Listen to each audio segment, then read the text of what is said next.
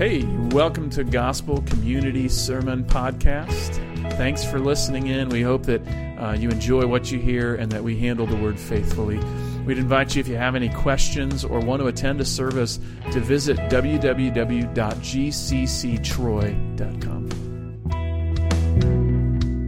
We're in Philippians. And Paul has been kind of unpacking the beauty of the gospel for us. And particularly in chapter 1, Paul showed us three things about the gospel that we can kind of hold on to. He showed us that the gospel can be protected, proclaimed, and patterned. That is, the gospel can be protected. That's what Paul says, that they worked with Paul in the partnership together in defense of the gospel, that the gospel is something to be protected. Further, the gospel is something to be proclaimed, and that's what Paul talked about in the second part of Philippians chapter 1, when he talked about there are those who preach Christ with selfish ambition, but he just rejoices that they preach Christ, that the gospel is something that we should be talking about, proclaiming to one another. And then finally, it's not just to be protected, it's not just to be proclaimed, it's to be patterned. That the gospel is something to be lived out. And so Paul, in the last section of Philippians chapter 1, is actually laying out a life pattern that's consistent with the gospel of Jesus Christ. He says, let your manner of life be worthy of the gospel.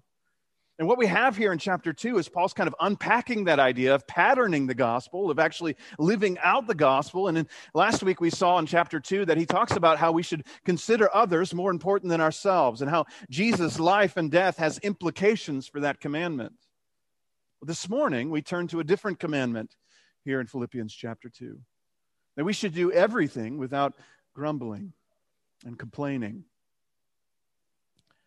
If you're like me, when you first read this passage and you said, do everything without grumbling and complaining, you said, then what am I supposed to talk about, right?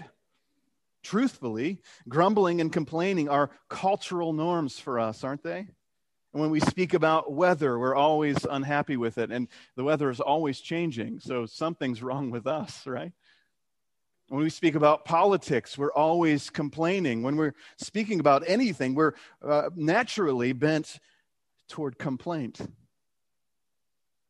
I heard the story recently of a tour guide in Ireland, and he was giving a tour at Blarney Castle, and he had this particularly complaining group of people that he was with.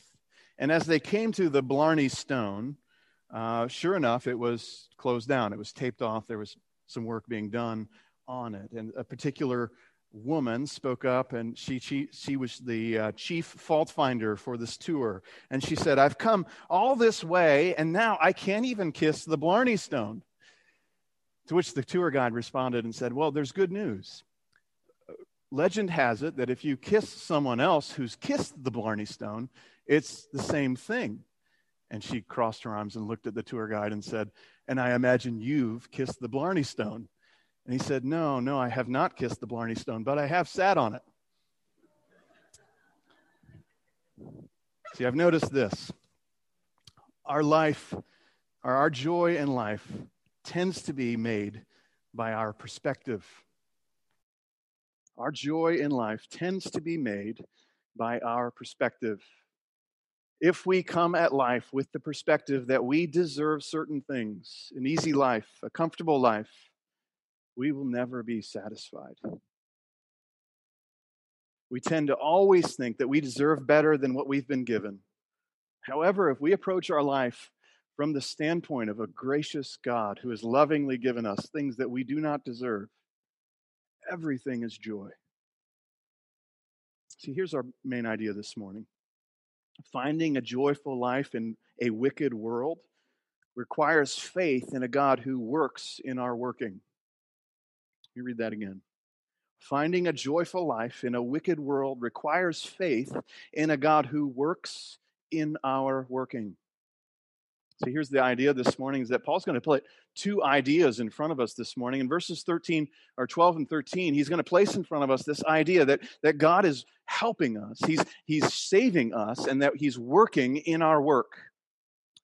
Particularly in verses 12 through 13, he's going to say that he calls the Philippians to trust God's work amidst their efforts. And then in verses 14 through 18, he's going to call them to something that seems disconnected from that first thing, but is actually very much rooted in it. He calls the Philippians to a joyful self-giving like he has done. So we have the joy here this morning of opening up these scriptures and learning from the Spirit.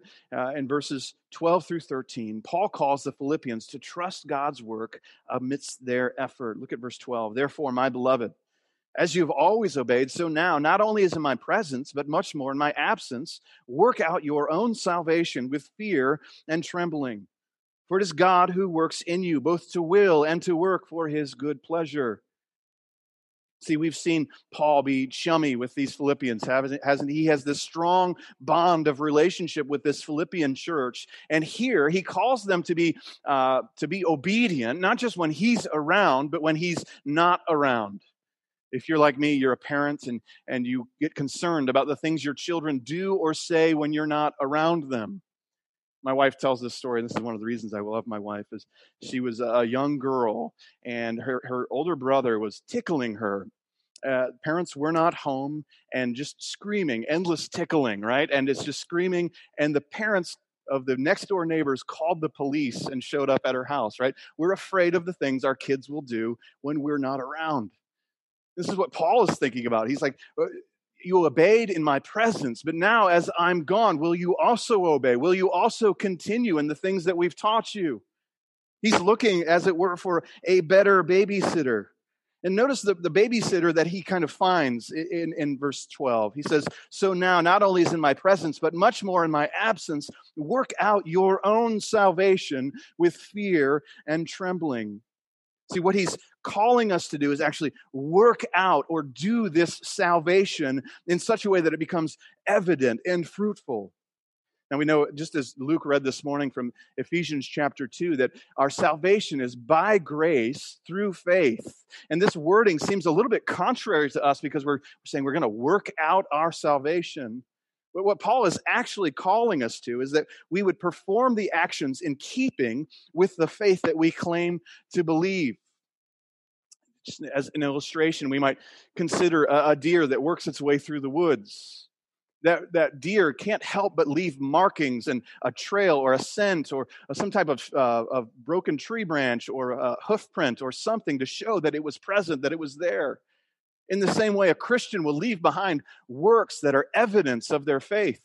That if you actually assent to something mentally, it should change the way you actually live and speak and love one another. See, a Christian leaves its works behind, showing that genuine faith actually exists. And what Paul calls us to is to work out this salvation how? With fear and trembling in verse 12. Remember, Paul just gave us a lofty view of Jesus Christ in our last section in verses 9 through 11. He said that at the name of Jesus, every knee shall bow, every tongue shall confess that Jesus Christ is Lord. He shows us a high and exalted view of Jesus Christ. See, our works prove that we are in right standing with this lofty, high, exalted Jesus. Therefore, we approach life in God with fear and trembling. We seek to live out righteousness so that He has given us, so that we might no longer be on the wrong side of God's wrath. See, a salvation without appropriate works runs risks of being a fool's gold. Familiar with the concept of fool's gold, right? Looks like gold. It feels like gold. You see it and you might be deceived by it. This morning, we might put on immediate acts that aren't actually representative of a true and genuine faith in us. See, that faith would initially hold promise of a discovery of great spiritual wealth and riches, but eventually will be exposed as a waste of time and effort. Verse 13, Paul reminds us that this salvation that we're working out is God's salvation. We're reminded the Old Testament all the time is telling us that salvation belongs to the Lord, that it's not for us to accomplish, it's something that God has accomplished in us, and we are given the privilege and joy of working out. Look at what he says in verse 13. For it is God who works in you, both to will and to work for his good pleasure. Notice what Paul does here. In verse 12, he's talked largely about their obedience in relation to Paul. You were obedient when I was present, now be obedient while I'm absent. And now he's firmly placed this category of salvation and working out this salvation as the Philippians' relationship to God, as our relationship to God. And this worked out salvation is God's good pleasure. Verse 13 says it, both to will and to work for his good pleasure. See, our practice of righteousness honors the God who has saved us. Our practice of righteousness brings pleasure to God himself. And when we act out in disobedience, it is displeasing and dishonoring to our God who has saved us. I might step back for a second and consider exactly what Paul's teaching us, because these verses here have so much to say to us this morning. See, our changed life happens through a faith-filled effort.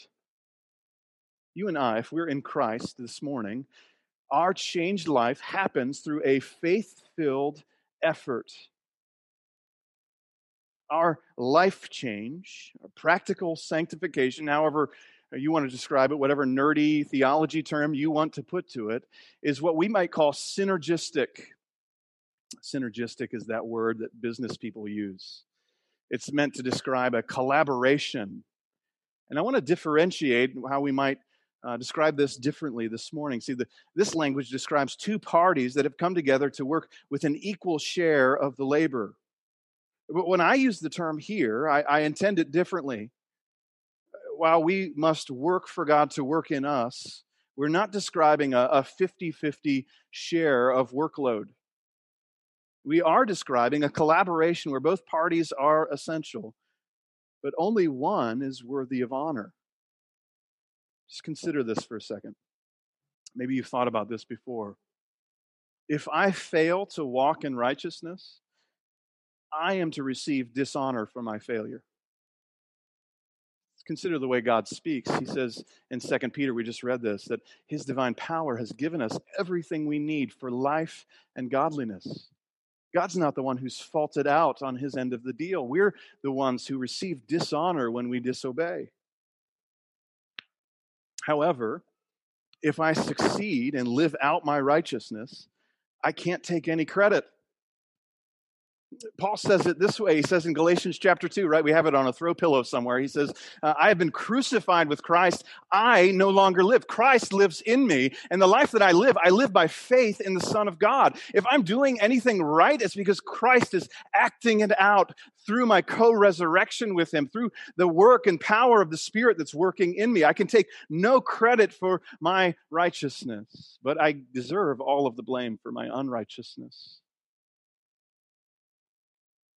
I remember being in college, sitting there thinking about my life, saying to myself, am I finally going to change? When am I finally going to just have this moment where the Holy Spirit just kind of takes over and I don't have to do anything? The eyes roll into the back of my head and the Holy Spirit just takes the driver's wheel, as it were. You ever sit around waiting for that to happen and say, well, God, when are you going to strip me of this sinfulness? When are you going to take this thing away from me that I'm so tempted toward, that I'm so given to? When are you going to strip that from me? We recognize that change comes through the consistent application of faith-filled effort. Rarely do sins just disappear overnight. We might have a few testimonies here and there of someone who comes to faith in Christ and gives up lying or gives up swearing or gives up alcohol or gives up whatever it were. But usually what happens is that we continually apply ourselves through faith-filled effort to see our lives changed. We work out our salvation with fear and trembling. We train ourselves, as Paul would say, train ourselves for the purpose of godliness. We study, we pray, we fellowship, we fast, we memorize, all so that we can abstain, so that we can refine, so that we can speak and love like Jesus did and does. See, life change comes through faith-filled effort. Paul has a specific directive in mind for these Philippian believers. And in verses 14 through 18, he presses further into the specifics of exactly what he wants us to see. And I'm going to invite your attention there. Do all things without grumbling or disputing, that you may be blameless and innocent, children of God, without blemish in the midst of a crooked and twisted generation, among whom you shine as lights in the world, holding fast to the word of life. See, Paul calls these Philippians to a joyful self-giving like his own. See, he starts with this command in verses 14 through 16, and the gist of that command is this: do everything without grumbling or complaining. Notice how totalizing Paul's statement is there. Everything. There's not a word that should flow from our lips that is marked by a complaining spirit or a grumbling spirit. A.W. Pink says it this way: when we complain about the weather, we are in reality murmuring against God. I don't imagine Arthur had a lot of friends. When you speak that bluntly, you tend to have a very small friend circle, right? It's true. Paul says the purpose of this command is that they may be innocent children. Look at what he says in verse 15, that you may be blameless and innocent, children of God, without blemish in the midst of a crooked and twisted generation. They're blameless and innocent. They stand in contrast to this twisted generation that they live in the midst of. We might stop and say, how does grumbling or not grumbling and complaining make us look like children of God? Remember, God had other children in the nation of Israel, didn't he? And in the book of Numbers, there's this common theme that rises up where the people of God who have been saved by God's mighty expression of power and his mighty deeds in the Exodus now start to grumble and complain against the God who saved them. It starts in Numbers chapter 11, that throughout the Exodus, Israel has been grumbling and complaining, and then it reaches Numbers chapter 11, and the people complained in the hearing of the Lord about their misfortunes, Numbers 11 says. They had recognized that they're wandering in the wilderness, and they start to complain against God. Israelites complain after having been delivered from slavery to the Egyptians, and now they're grumbling. Fast forward to chapter 14, after the bad report from the 12 spies that returned from the land of promise. And these Israelites speak out. All the people of Israel grumbled against Moses and Aaron. The whole congregation said to them, would that we had died in the land of Egypt, or would that we had died in the wilderness. Wouldn't it have been better for us just to have died? Wouldn't it have been better for us to be in Egypt under slavery than to be in this place, trusting God? We fast forward again to chapter 16, where the sons of Korah and their rebellion against Moses and Aaron are swallowed up in the earth. And the congregation of the people of Israel grumbled against Moses and Aaron, saying, you have killed the people of the Lord, as if Aaron and Moses made the ground just disappear. See, the history of the sons of God, we have a history of grumbling and complaining against him. And the pattern is always this: when we grumble, it raises the ire of God. God's anger burns against these Israelites, and he brings a sense of justice to the situation. See, when we complain, we have lost touch with the goodness of God in Christ. Complaining and grumbling is to say that God is in fact not good, that he is withholding what is best from me, that we in essence could do it better. We grumble and complain because we've lost the gospel. We've lost the sense of grace and mercy that God has brought to us in Christ.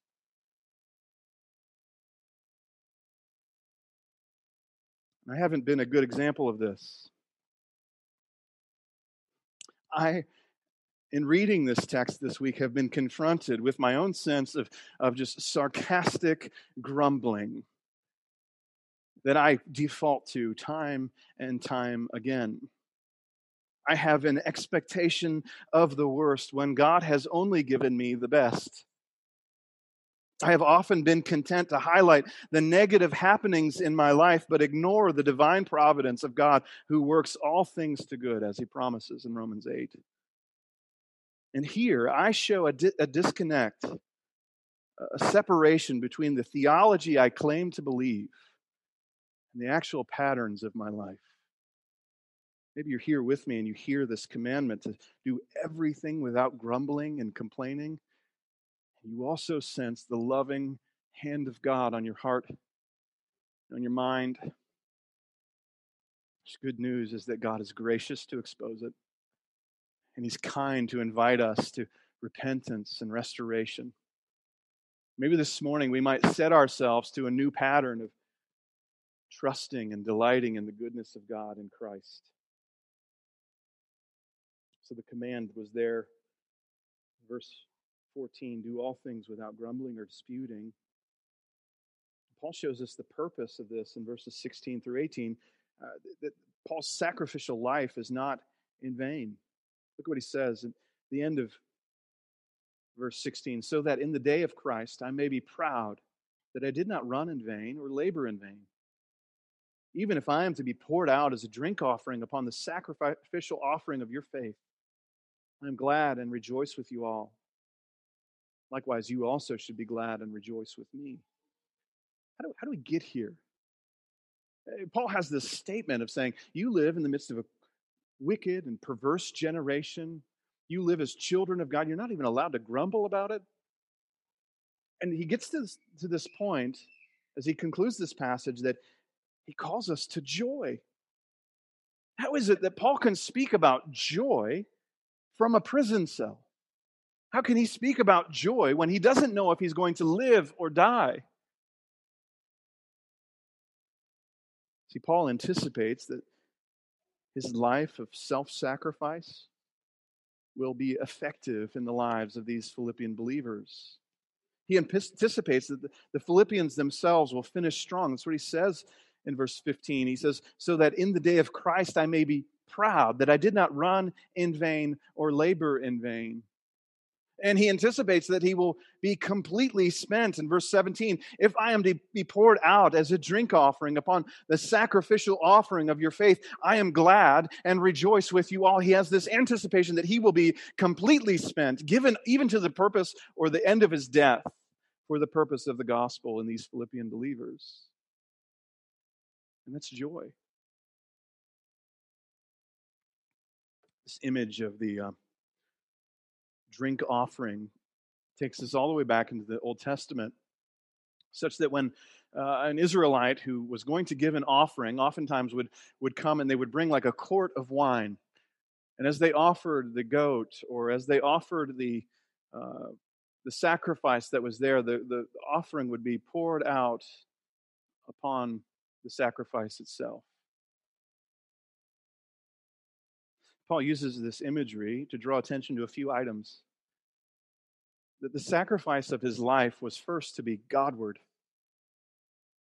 That Paul's pouring out of his life was for one audience only.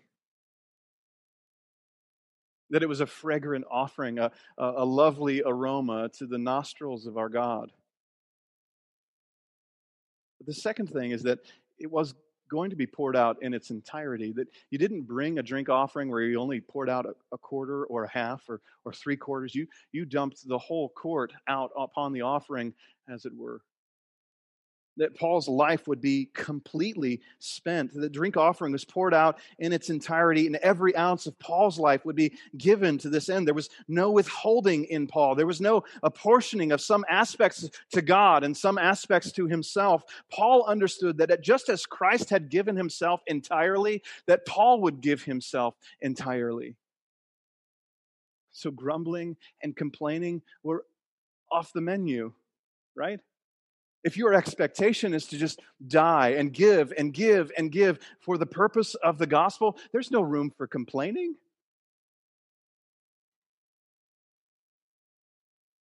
I love how Paul concludes our section here this morning. See, Paul's purpose is joy.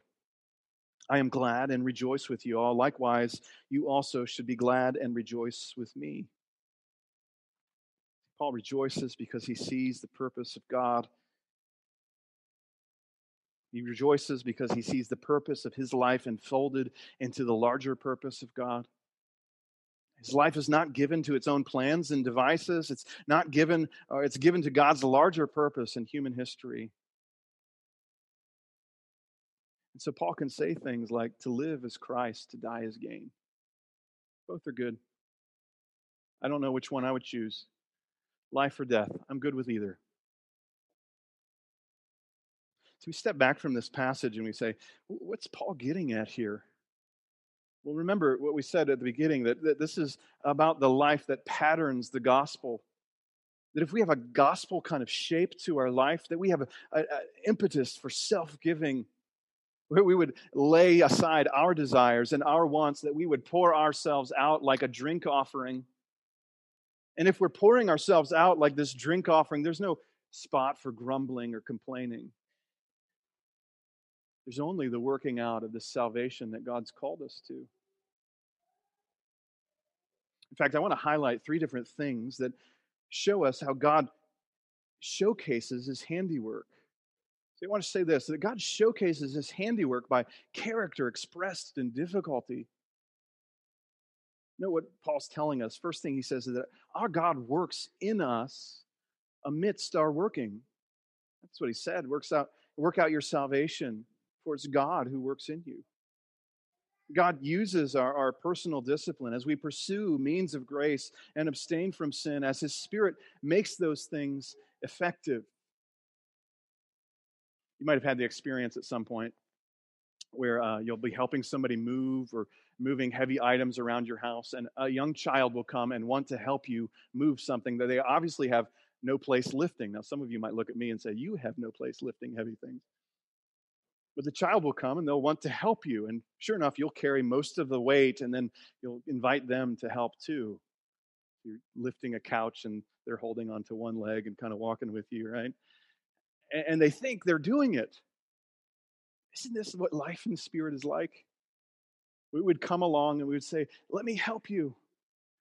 But the Spirit's doing the heavy lifting. Our resurrection with Christ is doing the heavy lifting. We're just along for the ride. You know what becomes a problem? Is when you invite someone to come and help you and they won't.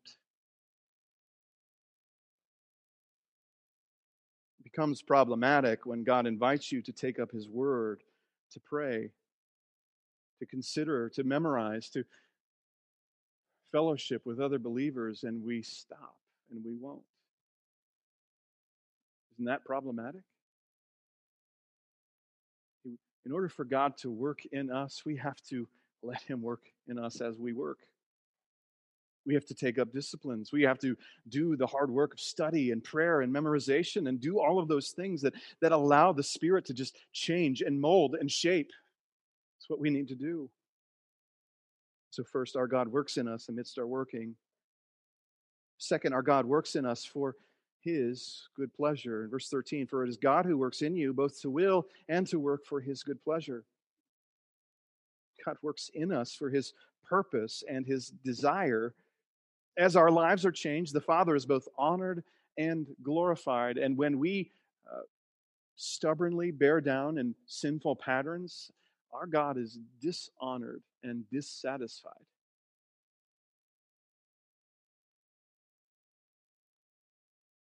Third, our God works in us for joy amidst crookedness and perversity. Our God works in us for the sake of joy amidst a crooked and perverse generation. We are to be children of God amidst that crooked and perverse generation. We are joyful recipients of grace amidst a world burning in their sin. So what Paul calls us to here, it's a very practical reality necessary in this little book, isn't it? It's a means by which we would understand how we put on this pattern of the gospel, this shaped life that is in keeping with the claims that we have about Christ. But as we stop and consider Jesus, he's not absent from this passage. See, Jesus equips us to joyful self-giving. We can lose easy very quickly that we just finished talking about Jesus, in verses 1 through 11. And these verses here aren't disconnected from what Paul has just finished talking to us about, that Jesus himself gave himself fully, and Paul is giving himself, emptying himself, and now we also can empty ourselves in line with Christ, in line with our predecessors like Paul, in line with those other saints that have gone before us. We ourselves can empty ourselves. And it starts with a Jesus who gave himself. Jesus suffered without complaint. In all the world's history, no person has ever had such discrepancy between what they deserved and what they received as Jesus Christ. And yet Jesus was not one who offered complaint or even objection. I love what Isaiah 53:7 says. He says, he was oppressed, he was afflicted, yet he opened not his mouth. Like a lamb that is led to the slaughter, and like a sheep that is before its shearers and silent, so he opened not his mouth. Jesus was a silent sufferer. And when he stood before the kangaroo courts of his Jewish authorities in his life, he stood silently. When he stood before Pontius Pilate, a self-important sinner, Jesus didn't defend himself. When he was taken before the sinful Herod and mocked, Jesus sat without word, without complaint, underneath the rule and authority of sinful men. The only man who had every right to complain, to give voice to the inequities of his treatment, chose silence. Even now, though, Jesus speaks. And he speaks as the advocate of those who have faith in him. This is what 1 John chapter 2 says. If anyone sins, we have an advocate before the Father. So Jesus looks at your sin and he chooses not to grumble and not to complain, even though he had every right to do so. Rather, he chooses to speak a better word of righteousness before the throne of God. That struck me this morning.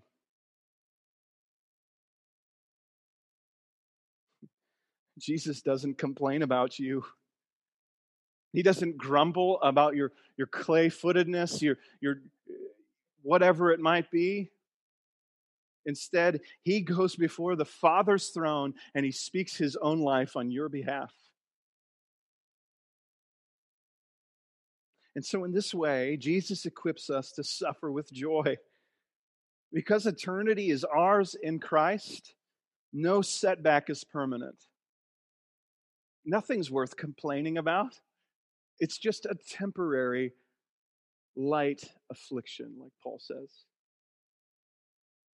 Because righteousness has been fully granted in Christ to us, no hardship lasts forever.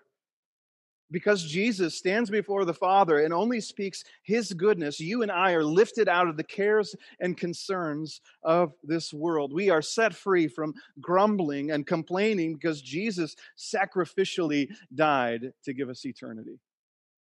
You realize that? We walk around like we have a coat on that just keeps us away from the entanglements of this world. So who are we to grumble, to complain? Who is there? Complaining is the evidence of a rebellious heart. It's time for us, like A.W. Pink, to start calling it what it is. Our constant preoccupation with what is wrong and what's broken exposes our sinful hearts. It says that God's provision is not enough. It says that God's sanctifying work in us is too difficult. And if we anticipate that our life should be better, that we deserve an easy life, two things are true. We will continually be unhappy, and complaint will be our native tongue. And there will be a vast separation between us and Christ, who chose not to grumble, not to complain. How do we have joy in our difficulty? How do we choose joy in the midst of a wicked and perverse generation? I love this quote from Spurgeon. We're quoting all kinds of dead guys here this morning. I just want to highlight that. It's Reformation weekend, right? So we're doing the dead guy thing. Spurgeon said this: "As long as I am out of hell, I have no right to grumble. And if I were in hell, I would have no right to complain." See, we have to learn how to flip the script, don't we? We have to learn how to turn the tables of our providence, of our circumstances around. Where we see difficulty and challenge and hardship, we might turn that around and see a God who is using every ounce of our difficulty for his glory. We have to learn to see the adverse life as given by God, such that we would also desire to be poured out like a drink offering. After all, our spiritual life began with one who poured out his life for us. Further, we have to learn to retrace the goodness of God in the gospel. After all, it's the gospel that takes the edge off of life's biggest difficulties. Isn't that true? I stood at my uncle's funeral 2 weeks ago, and my dad presented the hope of the gospel. Such clarity, such boldness. I was so proud of him. And it's in that moment that I start to think, you know what, the death of Jesus means so much for life, even beyond just life and death. It gives meaning to sickness and disease. It gives meaning to all of our suffering. It gives meaning to everything. It colors our world in such a different way that if you have a struggle this morning that you might be tempted to complain about, the death of Jesus, the resurrection of Jesus, the forgiveness of Jesus, our eternity with God should strip away that tendency to complain. Is your complaint disease or sickness? There's eternity in Christ. Is your complaint your own sinfulness? Then there is eternal righteousness from Christ. Is it the shame of your history, of your past? Are you ashamed of yourself? Then there is eternal acceptance from the Father. What is the manner of your complaint? What is the manner of your grumbling? Turn to Christ and find renewal in the cross. This is a tough discipline, isn't it? Paul calls us to take every thought captive and make it obedient. I wonder if we might grab all of those complaining thoughts, all of those grumblings, and we might just turn them on their head and find God's grace and mercy in the midst of them. I wonder if we might consider God's graciousness to us in all of those ways. I want to pray. I want to pray that God allows us not just to be given to a spirit of complaining and grumbling, but actually would help us put on a spirit of gratitude, of thankfulness for what God has accomplished for us in Christ. Would you pray with me? Lord, we bring that before your throne now. We thank you that your own Son stood before sinful, wicked men and chose not to complain, not to object.